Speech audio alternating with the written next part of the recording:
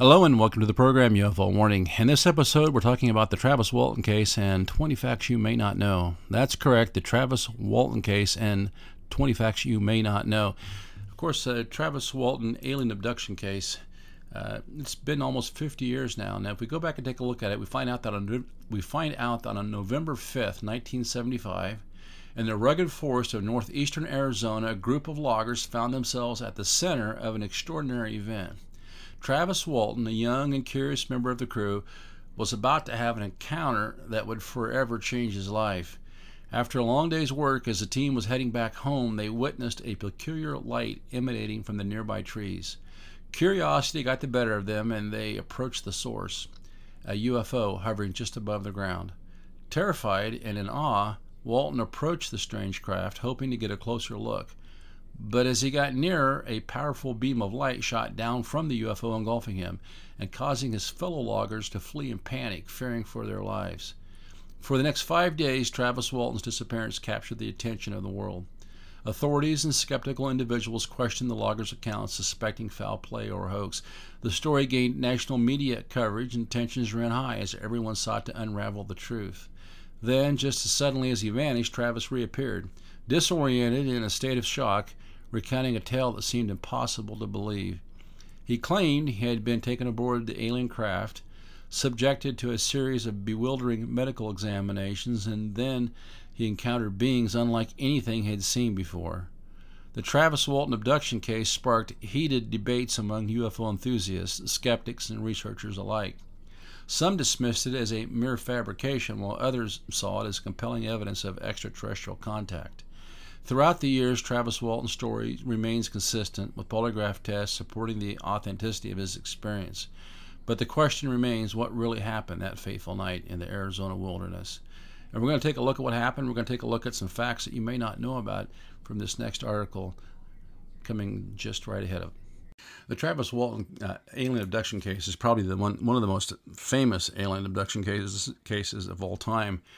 And I think, of course, it always bears studying. And I found this article from GriveyHistory.com, and the title says 20 Chilling Facts You Never Knew About the Horrifying Alien Abduction of Travis Walton. It's written by Sarah Norman, dated August 2nd, 2023.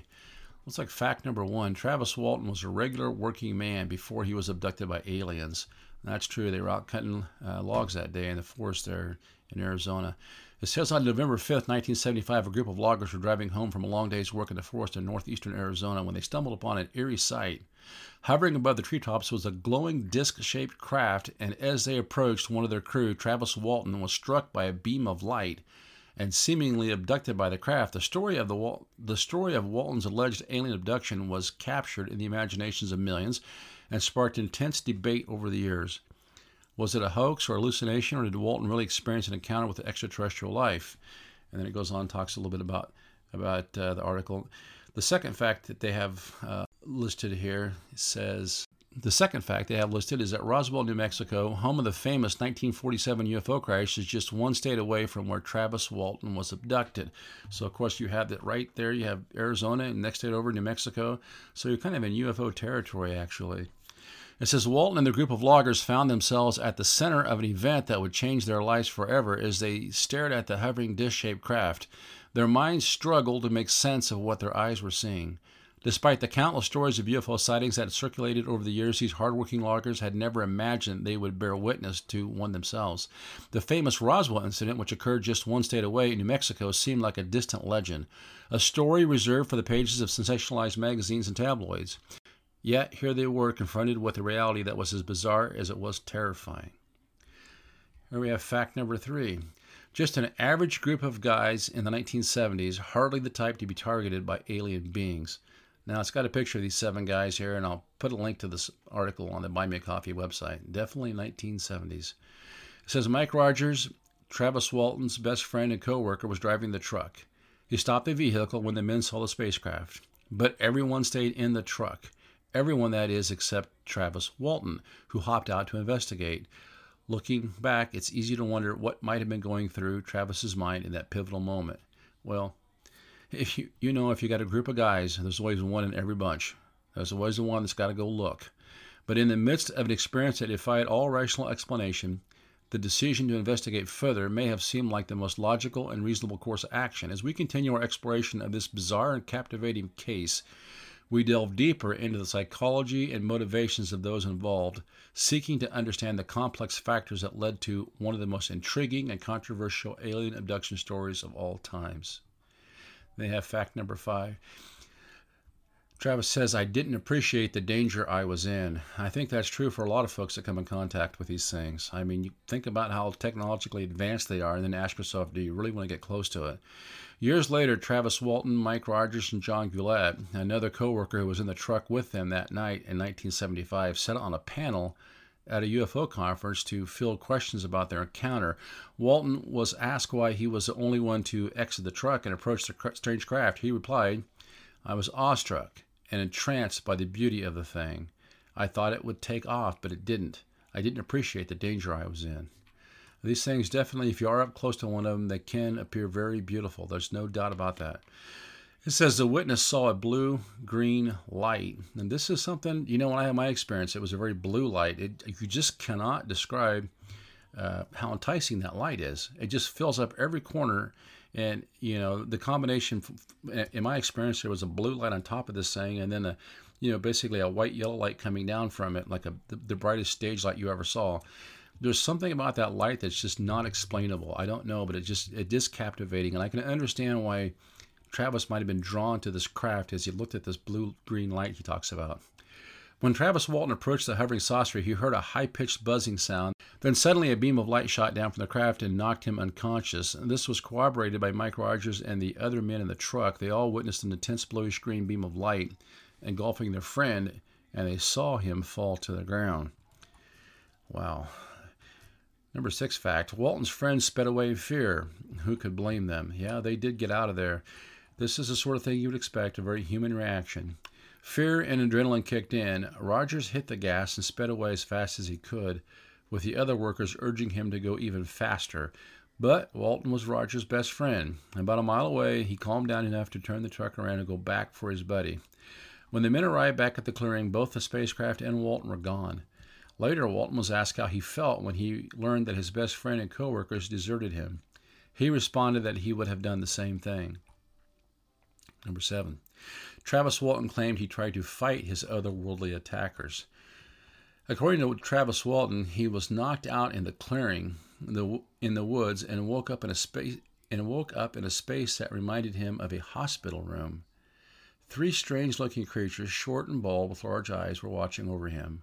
Walton said he tried to fight the 3 creatures so he could escape, but a humanoid creature wearing an odd helmet came into the room and immediately had a somewhat calming effect on Walton, but he was still paralyzed with fear. This is another account of these strange humanoid creatures that seem to be working with these things. Now, whether they're just previously kidnapped abductees or some sort of hybrid, we just don't know. Or maybe just an alien made to look like a human. Number 8, Travis Walton described both aliens and humans aboard the craft, and it says Travis Walton's description of the interior of the spacecraft and the details of what the aliens did to him are sparse.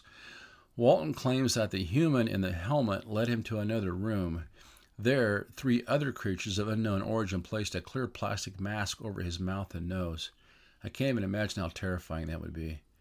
After that, he has no further recollection of his time as an alien abductee. If there were any specific alien experiments performed, he has no memory of it, which is probably for the best. And then it says, number 9? Travis Walton was the first person reported to have been abducted by aliens while he was still missing. That's interesting. Mike Rogers, John Goulet, and the other witnesses reported the encounter and their missing friend to authorities. The police had a hard time believing their story. It was the 1970s, after all. They assumed the men had been doing drugs, had a bad trip, and their friend wandered off. Nonetheless, they launched a search for the missing Travis Walton, using scent dogs and helicopters as well as boots on the ground. So even though the cops didn't really take the story at face value, they did the right thing and they sent out a search party immediately. Next fact. Mike Rogers and other witnesses were suspected of murdering Travis Walton. Well, you might think that. When Travis Walton was reported missing and his co-workers offered a fantastic, unbelievable story about his abduction, the authorities launched a massive manhunt for him. But they also questioned Mike Rogers, John Goulet, and the others at the time.